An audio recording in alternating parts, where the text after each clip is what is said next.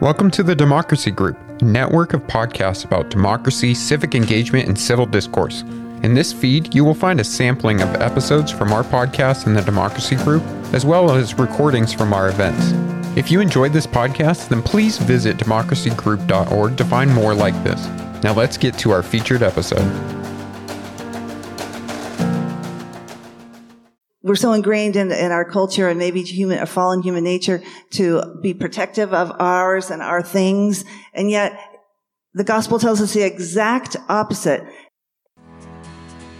The Village Square, a nervy bunch of liberals and conservatives who believe that disagreement and dialogue make for a good conversation, a good country, and a good time. At the Village Square, we talk about politics, religion, and race. You know, the topics your mom taught you never to discuss in polite company.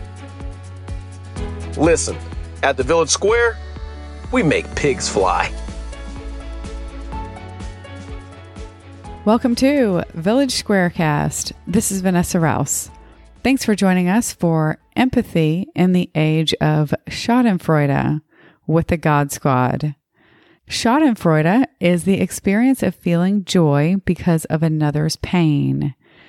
And here to explore this fascinating topic is Pastor Betsy Willett-Zierden of St. George Island United Methodist Church. Betsy will be facilitating today, and she's joined by Father Tim Holida of St. Thomas More Co-Cathedral and Rabbi Jack Romberg, who is now retired from Temple Israel, and he's the author of the book A Doorway to Heroism, a decorated German Jewish soldier who became an American hero. Before we get started, we'd like to give a huge thanks to Florida Humanities for partnering with us to present this podcast series.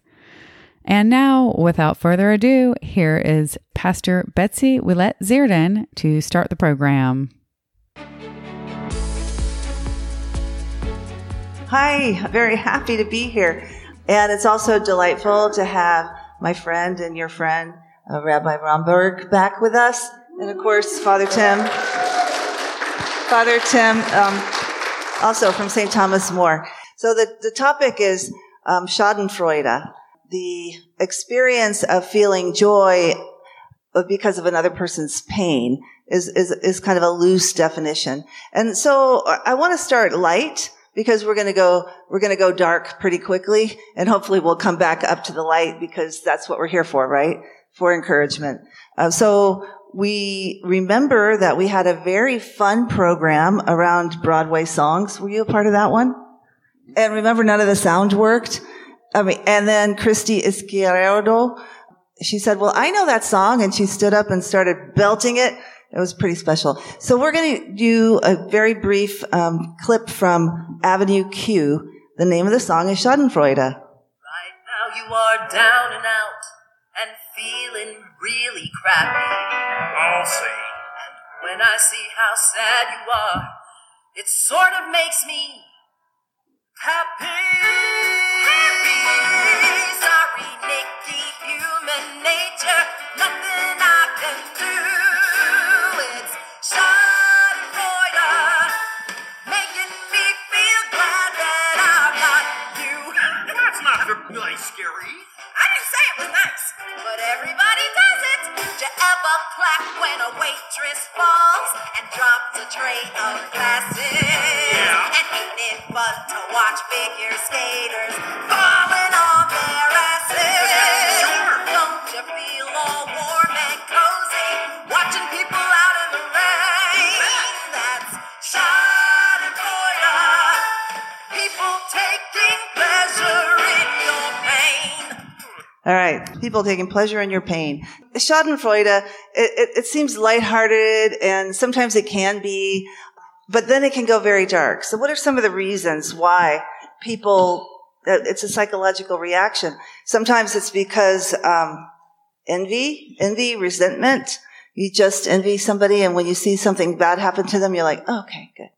Or justice. This is often the root of it. You want them to get their comeuppance or get what they deserve. Though the most, I think, darkest one is identity, group identity that helps a person fit into a group. And so it's all about obtaining joy in the humiliation of another group. And if you do that together within your in-group, it becomes very dangerous.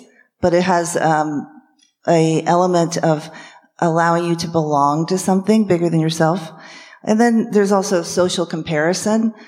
Somebody that appears to be doing really, really well, you might like somebody famous and they topple from their pedestal and kind of feel yourself going, huh. So not going all the way to the identity piece yet.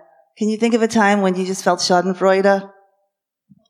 Absolutely. The one, I didn't feel the same joy that somebody else I knew did, but there was a time when Tim Tebow was the quarterback for the Florida Gators, and when they lost the SEC championship game in Atlanta, and there was pictures of him crying on the bench. Although I liked Tim Tebow for the most part, I was kind of like, yeah, that's right, because I was crying many times when he played the Seminoles. But I had a friend who actually put that image on her credit card so that she would see it all the time whenever she bought things. I thought that was interesting, right? That she took that much joy in this man's suffering because he was our opponent in the football game. Yeah. So similar to something that Tim saw, I actually just saw a negative post about the coach of University of Pittsburgh basketball team. Capel is his name. And because the team has not done as well as everybody thought that he was going to do, and he has completely failed to get recruiters for the team, and they get transfers in the year as opposed to getting recruiters. And so he was taken down, and somebody was posting about how terrible he was because he couldn't even get a recruit. Well, when I was looking up some thoughts and some quotes on Schadenfreude, I came across the definition from Merriam-Webster, and Merriam-Webster Dictionary reported that following President Trump's diagnosis of COVID, the search engine increased by 30,500% around the word Schadenfreude.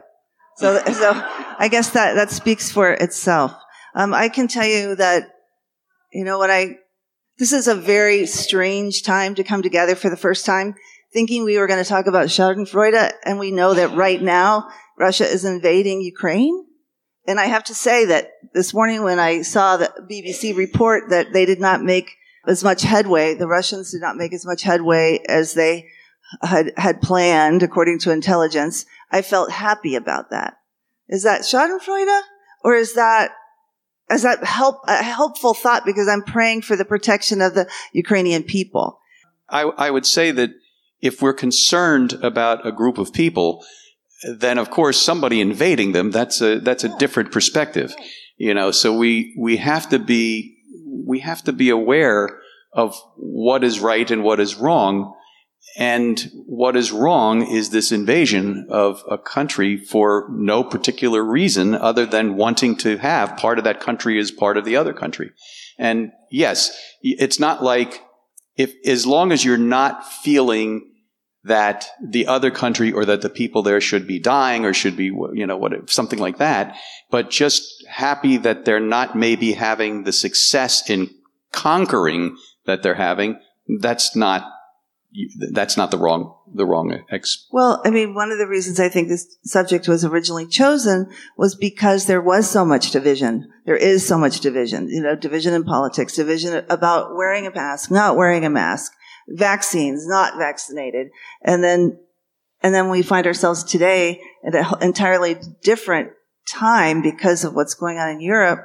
And for me, anyway, I'm hoping it might bring us together. What are your thoughts, Tim?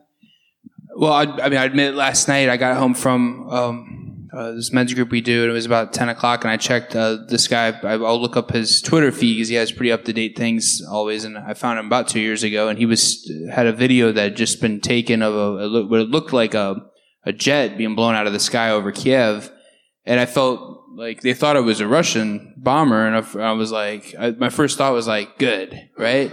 And then unfortunately, well, I guess if you're supporting the Ukrainians, my family history is Ukrainian. My last name's Ukrainian.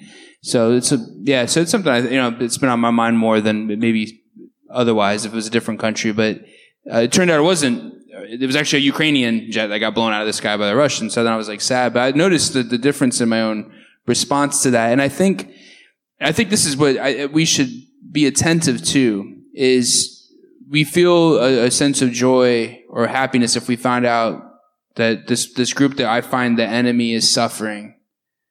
And so I feel righteous in that joy. I feel like it's justified to feel this way because I'm on this team and they're on the other team, and I see them as a combatant or an evil. And it's very easy to see that, I think, in this example that you raised with this invasion that's going on. But I think the problem is that most of the time we feel very justified in our feelings of joy or wishing the suffering upon others because we feel, again, that we're convinced of our own righteousness or the righteousness of our position and the evil or the bad of the person that we're opposing. And I think that's exactly the problem of why we're having this conversation, is because we've lost the sense of, has it been presented just as an example, and I'm by no means supporting Russia, but there's got to be, is there more reasons than what I've been told? I mean, I don't know, just to have a sort of sense of question about what is my opponent or the people I perceive as wrong or evil, how do they feel about this? Where are they coming from? If I'm convinced absolutely that they're wrong and they're my opponent, then I feel very justified in wishing their suffering. I feel very justified in seeing a plane get blown out of the sky and hoping that, I hope it was the Russians, because they're evil and they're bad.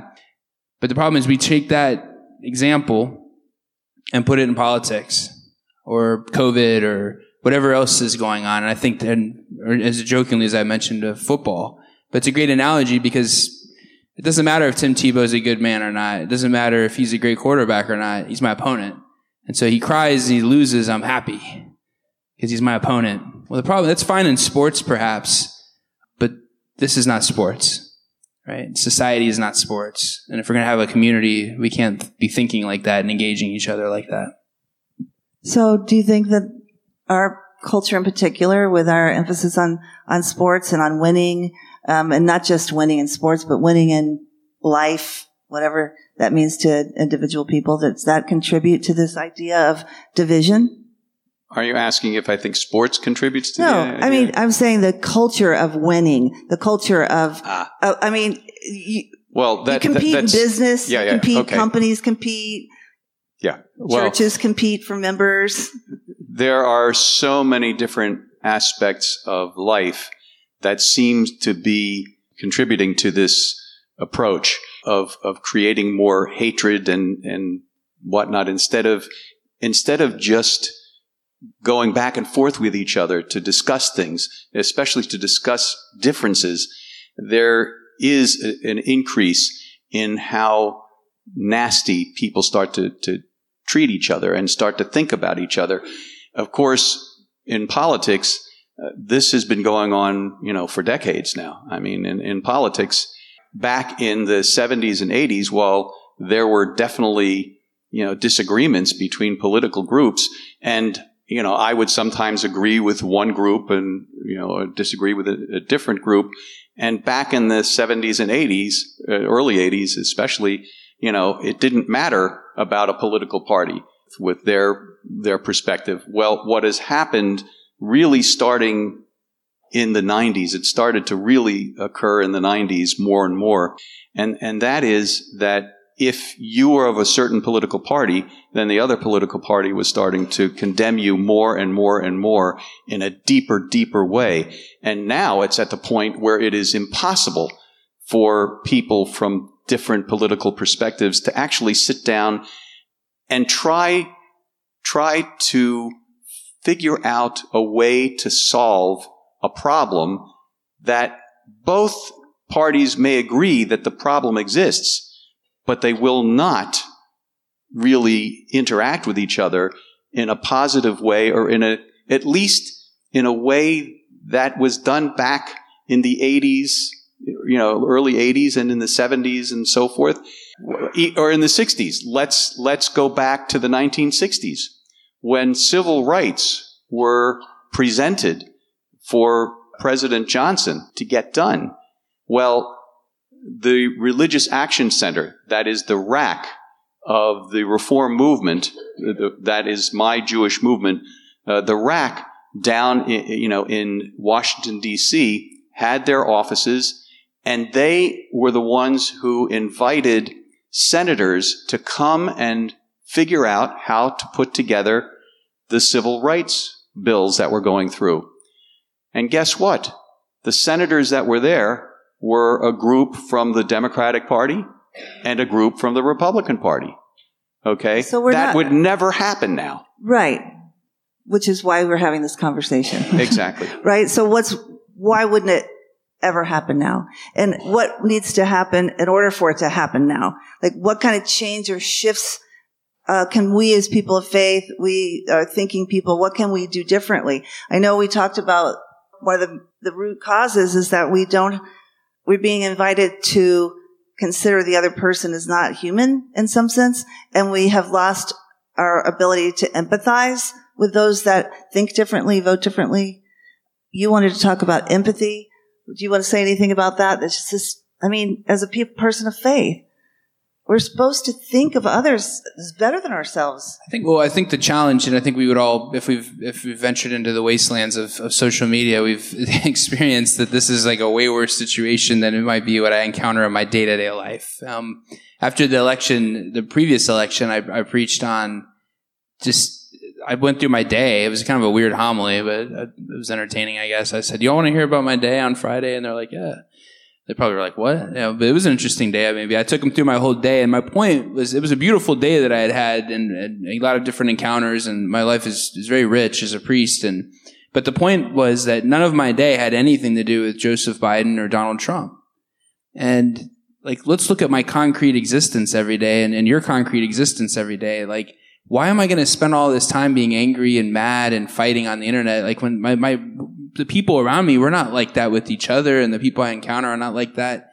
And I feel like online, people become faceless, and it's hard for me if we could disagree on something, right? But you're my friends, and we've spent time together and have a relationship, and I trust you, and you trust me. I hope that we want the good, so that even if we had a complete disagreement on something, I trust that you're looking for the good. And so I can't say horrible things. I can't attack you like that, or, in a personal way or something. I wouldn't want to, because I have this sense of respect. But on the internet, I think we lose that sense. We don't have the face of the other. We don't have the relationship. We don't have the trust. We don't have the investment.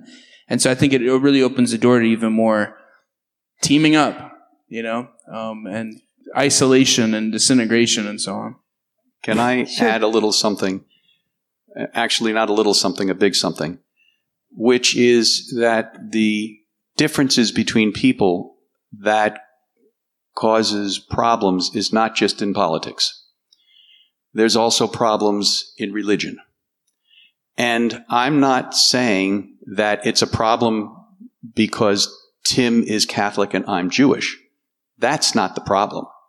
The problems exist within every religious group, within Jews, within Catholics, within Christians, within, and I'm talking about, Protestants and so forth, within Muslims. You take the major religious group, and there are groups within each religious group that condemns people that are not like them. Okay? People that don't agree completely with them about religion, about the way they look at God, the way they want others to just look at God or look at religious life exactly the way they do. And that exists all over the world, just as, and in our country, just as differences over politics exist. And yes, are there connections between some things in politics and some things in religions? Yes, absolutely there are. But if we look at the overall picture, it's very problematic and very upsetting that when you see how certain groups of a religion or certain groups of people within a particular religion don't take care of others, don't have empathy for others. They just want them to be like themselves. Right. And we've talked about that or touched on it in many of our programs. And we've also noted that the very best and deepest parts of faith groups generally have the golden rule, right? Do unto others as you'd have them do unto you. Sufi mystics, for example, and Islam, I mean, there's so much more connection. Mm-hmm. There's so much more connection, and religion can actually produce this sort of environment that all human beings can flourish. And that's why we're here. And that's why we have a God Squad panel. Because we already know what the problems are. They're in our face. They're constantly in our face. So what are we going to do differently? I think we begin, for one thing, by recognizing how connected we are as a web. The topic of Schadenfreude is maybe a good launching point. But honestly, I sit here today, and I told you this on the phone. I'm like, I really just want to cry because I'm so happy to see you all. And it's been such a really long couple years, right? So I want to cry because I'm joyfully, sincerely happy to be here again and have conversations and see your faces. And I'm also really sad because of what's happening around the country, but especially in Ukraine. And I don't really know that we have a lot of answers other than the reality of being together in our pain, being together in our hope, being together in our friendships, and exploring what that means. We at the Village Square often reminds us that local is where it's at, right? We make the biggest and most significant changes sometimes are just the smallest incremental changes that take place in our neighborhoods or in our relationships with one another. We had a good, hour conversation the other day, and it just felt so good to talk to you. So I'm not a very good moderator today because I have no interesting questions. I just want to say it's good to be with you. It's good to be with you. So, Jack, take it over. Actually, it's getting close to the time when we might take some questions or some comments. But before we do that, Tim, you look like you're about to say something. Well, I was just going to say, I think what can happen to all of us is, I know I get into these conversations with people and we can spend an hour, over a cigar and drink, like complaining about the world and the media and why isn't this happening and we have to do this. And you can just feel very powerless in the face of everything. And I was at the grocery store last night, and one of the men working there, he was trying to help me find something, and he said, "Oh, I noticed I was like, a priest." I could tell he didn't know what to say. And I said, "Yeah, I'm a priest." And he says, "Okay, what do you think about what's going on in the world right now?" I didn't know exactly what he was referring to, so I just said, "Well, I don't think it's good. I'm very concerned." I said, "But I have a lot of hope." And I said, because I feel like the darker things get, the brighter the light is. I feel like human beings haven't changed fundamentally ever. So there's still this desire for the good. Like I have a lot of hope as well, but I am very concerned. So what do? We feel so powerless in the face of everything. So I can't, I don't know if you know this, but I'm not an executive at any major news network or media company. In fact, they don't even call me and ask me my opinion on things. It's amazing. I don't know why. So I wish they would, they really should. But I'm powerless to do anything like that. I don't work for anybody in Congress or the legislature here in town. No one calls me and asks my opinion on bills or policy or anything like that. NATO didn't ask me what I thought about this whole thing.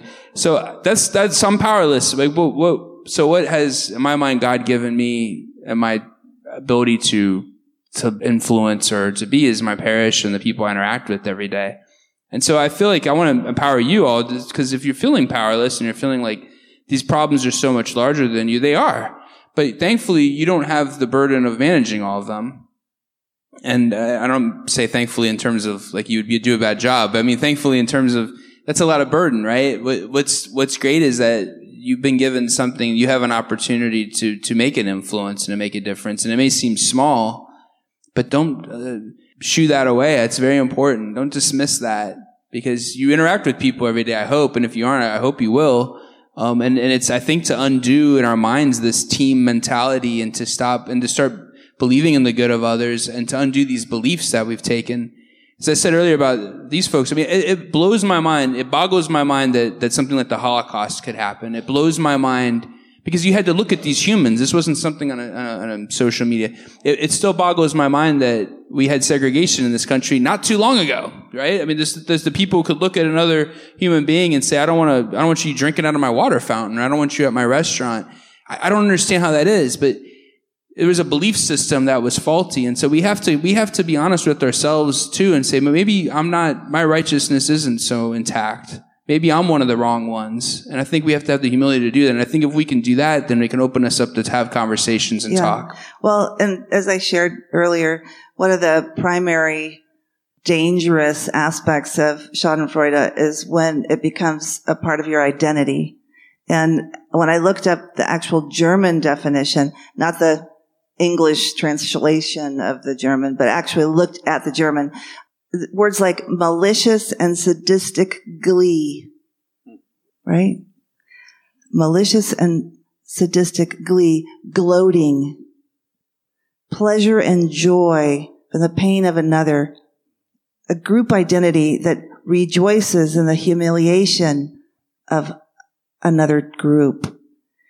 So while we started out light and we can identify with some of the concepts of Schadenfreude, I think one of the warnings here is to pay attention to the emotions that you might have that might contribute to some sort of identity gathering of a identity around you that would allow you to laugh or have a sense of joy at the pain of another. That's a dangerous, scary thought, right? But we know that is in fact what happened with the Holocaust, and that is what happened with slavery. It's calling another person less than human and then taking it upon yourself to determine their fate. I'm hopeful that we have moved away from that to some degree, but I also know that there's places in Europe or in the U.S. even. Wasn't it just this week that there were flyers dropped in certain, including the town where the hostages were taken in the synagogue? Yeah. Right? Yeah. Did you all hear about that? Some anti-Semitic flyers were dropped in different cities, including the one in Texas. Yes, and so it's happening. And there were neo-Nazis in Orlando a couple of weeks ago. There's been all kinds of crazy, awful things against Jews, against African Americans, against Latinos. But let me actually teach something, okay? It's based on two very famous and historic rabbis from even before the year 0. Their names were Hillel and Shammai.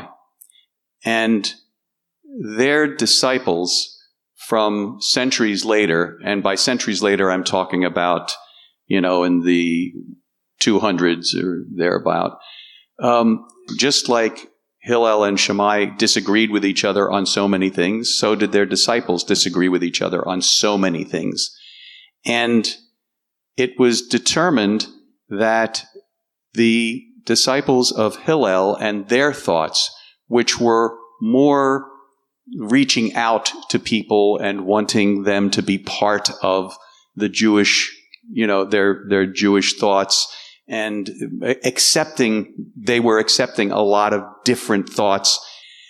They were then determined to be the ones whose ideas should become the actual laws that the Talmud would put out, and the laws that would be the ones held by the Jewish people as they got even, more and more, developing over the century. Well, the reason why they were thought that they should be the ones accepted is because of their humility. They actually would teach what the disciples from Shammai taught as well, and then add their teaching.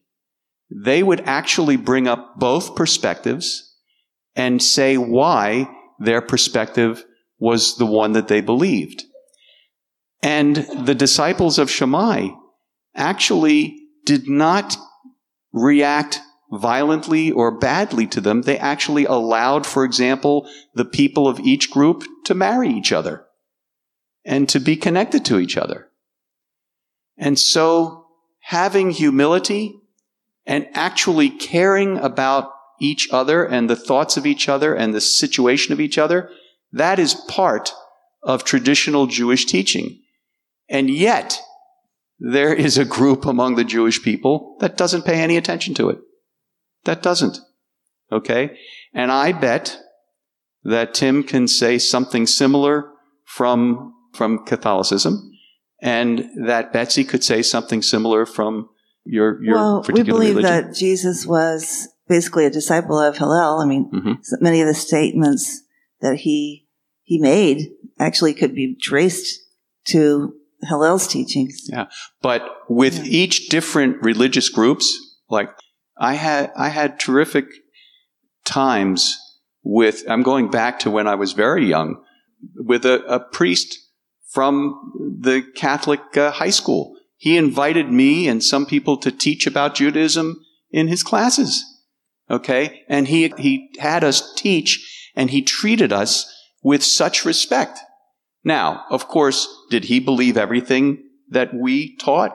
No. But he felt it was important that everybody respect each other and treat each other the right way.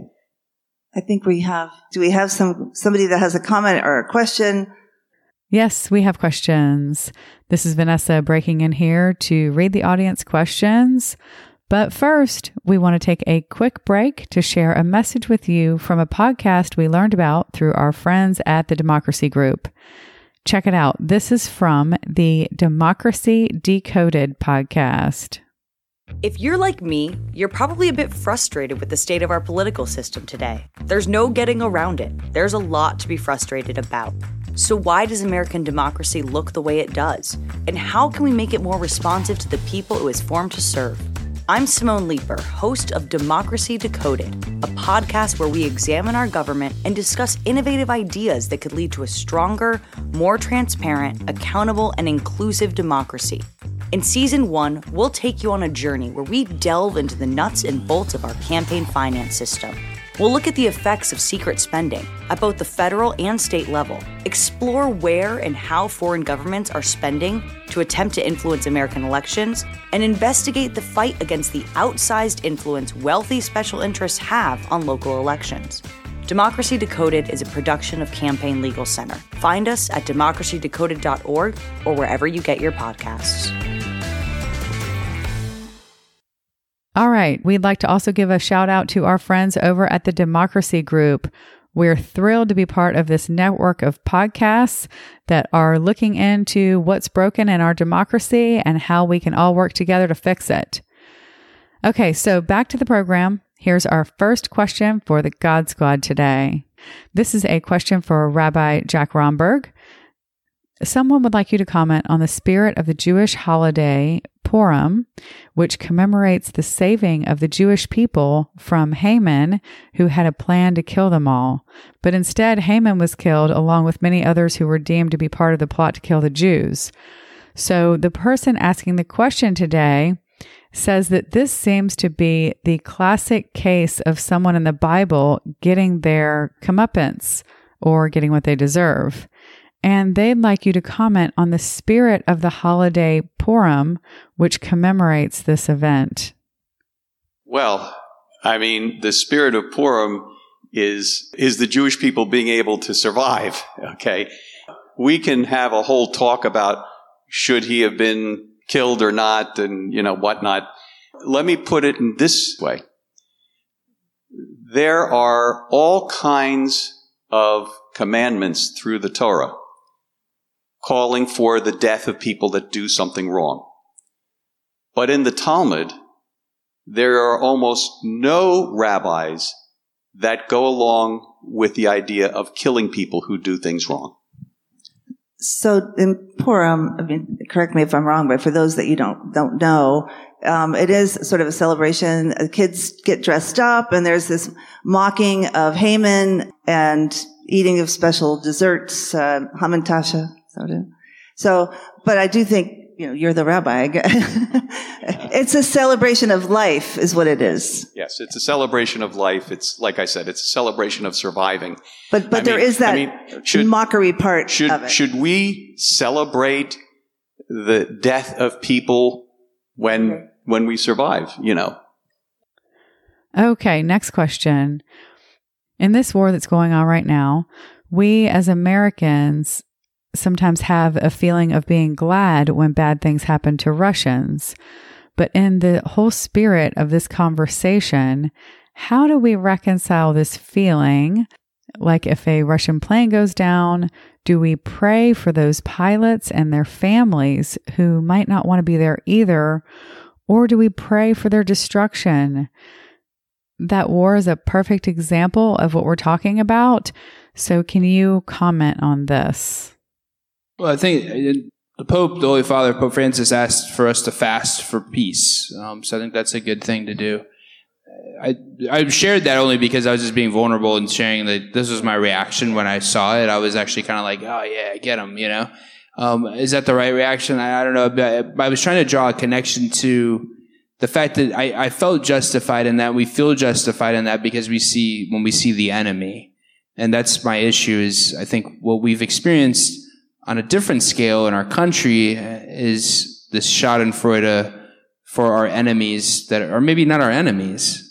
Again, I'm not going to get into a geopolitical debate here about what's going on with Russia and Ukraine. And I mean, I'm disappointed that it's come to this. I don't know. I just don't understand it. I just think it's awful. But I see them as the aggressor. And so, of course, I want them to lose. But you're right. These are people, these are soldiers. Like I was in the military myself, who probably just joined to defend their country or wanted to serve or needed some money or whatever it was. And now they find themselves in harm's way as well. I do, when I think about that, and this is the point, right? When I look at the picture of a Russian soldier and see this is just some guy like me 20 years ago, or maybe a few years ago, but, then my feelings change, right? I'm not so joyful about his death, but when he's a faceless plane that represents evil to me in the moment, then I'm able to rejoice briefly in my emotions. Have you ever seen the movie Dunkirk?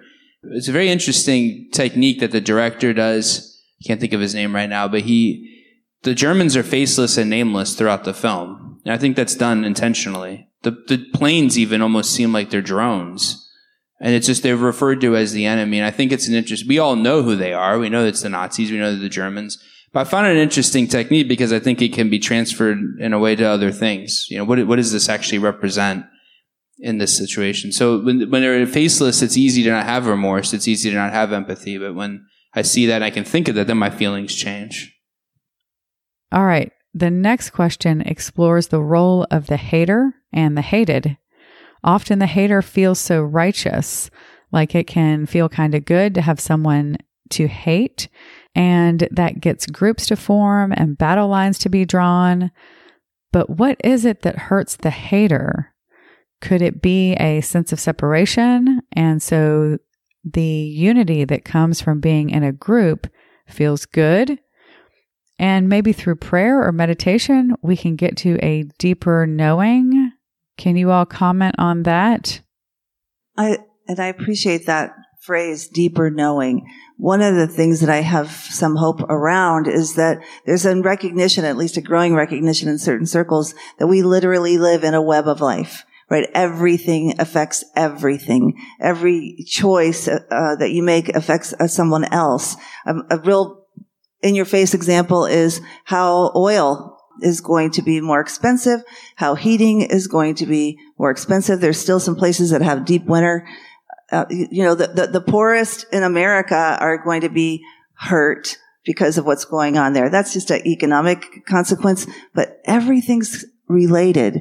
And I believe that this idea of dualistic, you're in, you're out, you're the enemy, you're not the enemy, those kinds of frames have got to, are dissolving, maybe not quick enough, but they have to dissolve. And one of the things that I found hope in is that NATO, that was fairly weak and wasn't really talked about much, now NATO is like a real thing again. And it's about cooperation. And it's about making decisions together for the benefit of all of our countries. It's not perfect, but that's hopeful. Do you have anything to say about that? The connection of all things? Well, except that what's going through my mind, especially when he gave his, comment and then when you're adding this, there is a huge difference between how we look at things in a war, okay? A war is different in terms of how we react. Yes, we're upset about the war. We want the country that starts it. We want them to lose, especially if they're doing something really awful. But here is something that we have to think about a lot more. How wrong it is for somebody to be happy when, say, an African American suffers from a policeman who does the wrong thing, or suffers from, the current example of not KKK, but, white supremacists. That's called evil. Yes, yes. But there are people who are happy to see the suffering. There are people who are happy to see what's happened to the Jews. Okay? There are people that are happy to see the suffering of others who are different from them. We know that. Yes, exactly. Evil. We know that. Of course we know that.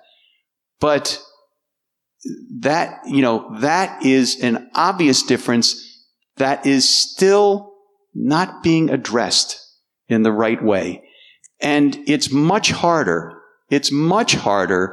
to have certain feelings about what's going on with the war. Yes, we certainly don't want Russia to win.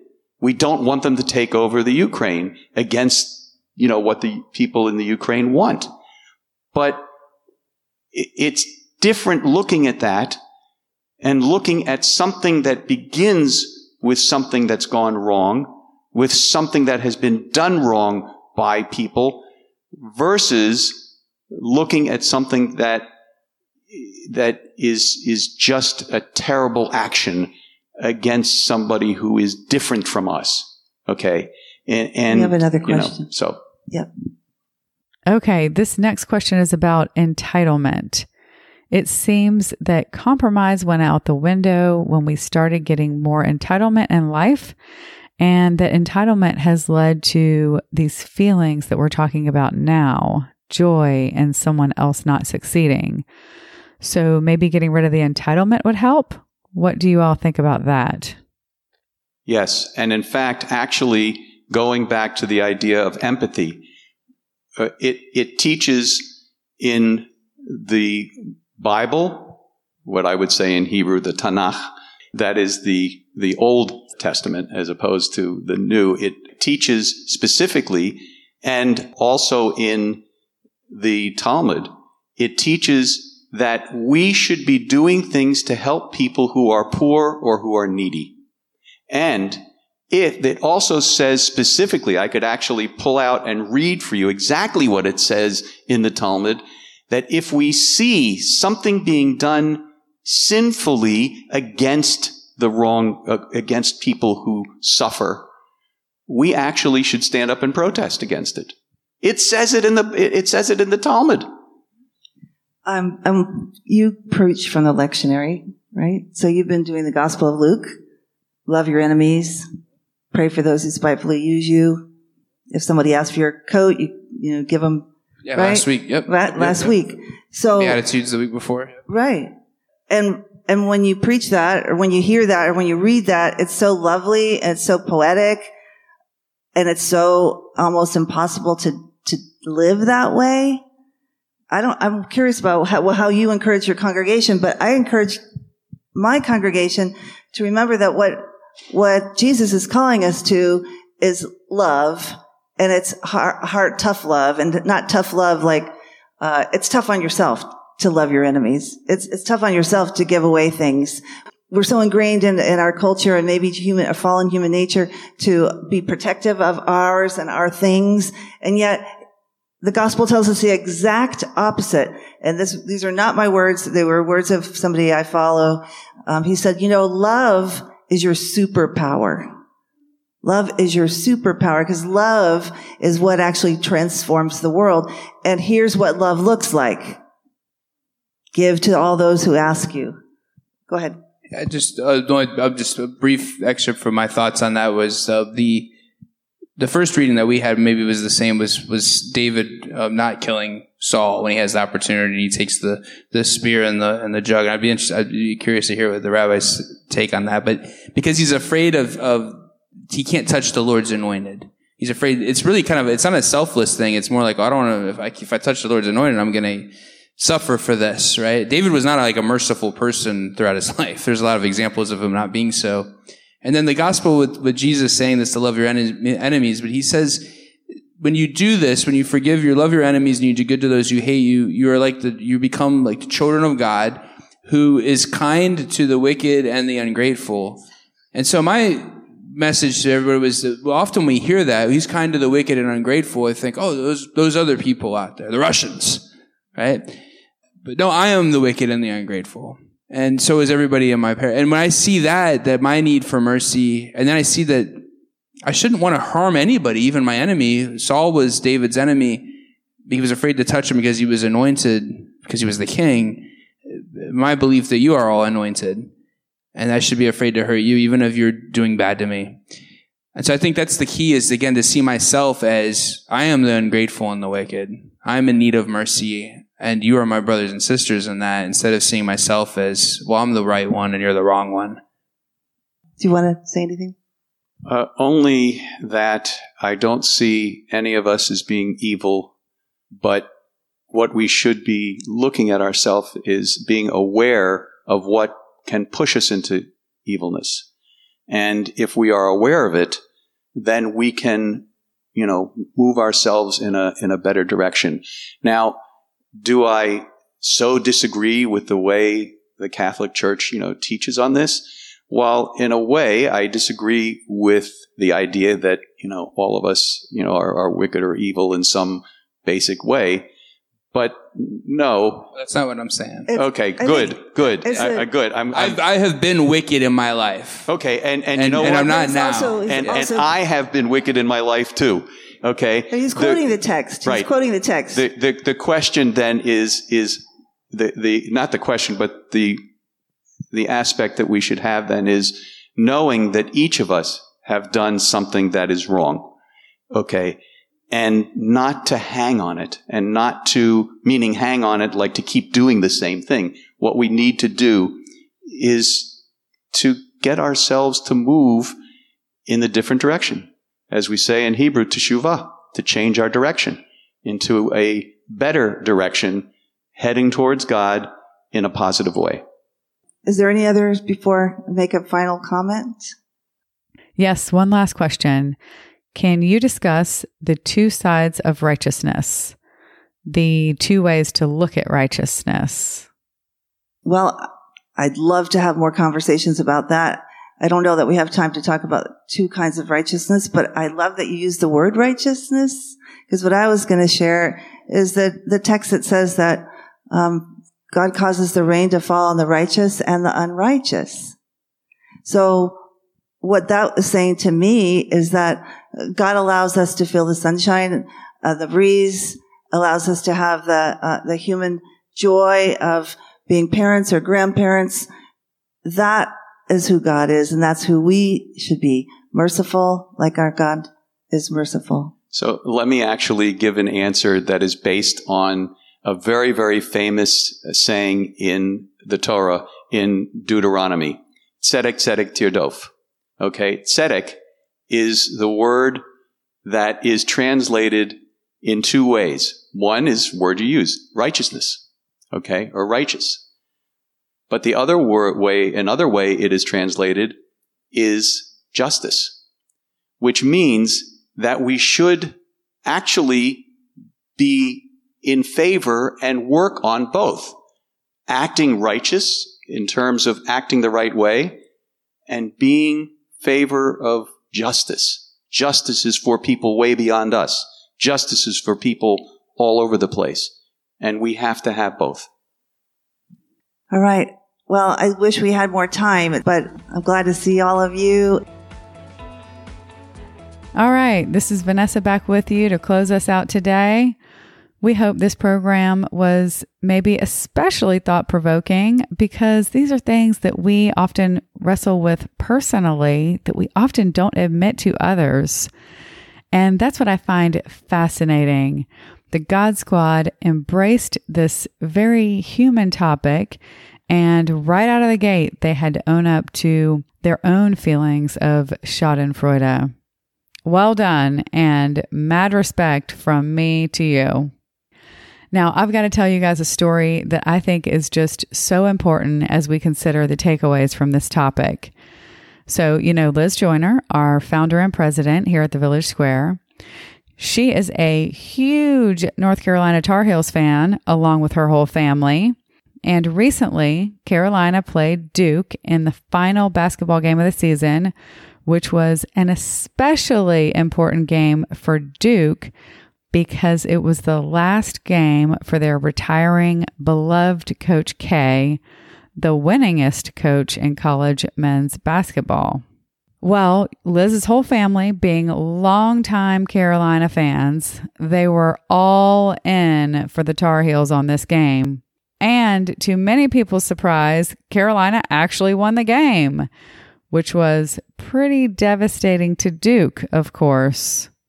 So after the game, Liz's family is having a major case of Schadenfreude, but Liz realizes she is not. So why not, you might ask? Well, right before the game, Liz was texting with her friend Pierce, who went to Duke, and of course he's a huge fan. And Liz and Pierce were having some friendly banter back and forth about the game. So when Duke lost, Liz thought of Pierce, and she felt the situation in a different way from her family. She was still glad Carolina won, of course, but she wasn't happy about Duke's loss and their pain in the way that others were. She cared in a different way because of her relationship with a friend. And this, people, this right here is the whole point. This is why we need true connections with real people in our lives, because empathy comes from considering what that other person is going through. Now, I know this is a more light and sort of fun example, but the same phenomenon happens with the more serious topics that we've been discussing today. And that's why it's important not to write off everyone who thinks differently from us. So on that note, we are going to close out for today. And we'd like to give a huge thank you to Florida Humanities for partnering with us to present this podcast series. We sure are grateful to them for their support, and we're grateful to you too for joining us as fellow Americans on this bridge building journey. We're also thankful to Bill and Jill Maddox for helping to make this episode possible through their generous donations. To stay up to date with all that's happening with the Village Square, subscribe to our newsletter at villagesquare.us and subscribe to Village SquareCast wherever you listen to your podcasts. We appreciate you joining us for Empathy in the Age of Schadenfreude. Until next time, we challenge you to reach out with an open heart and mind to someone who doesn't look or think like you. It changes everything. We'll talk to you soon, and thank you so much for listening to Village SquareCast.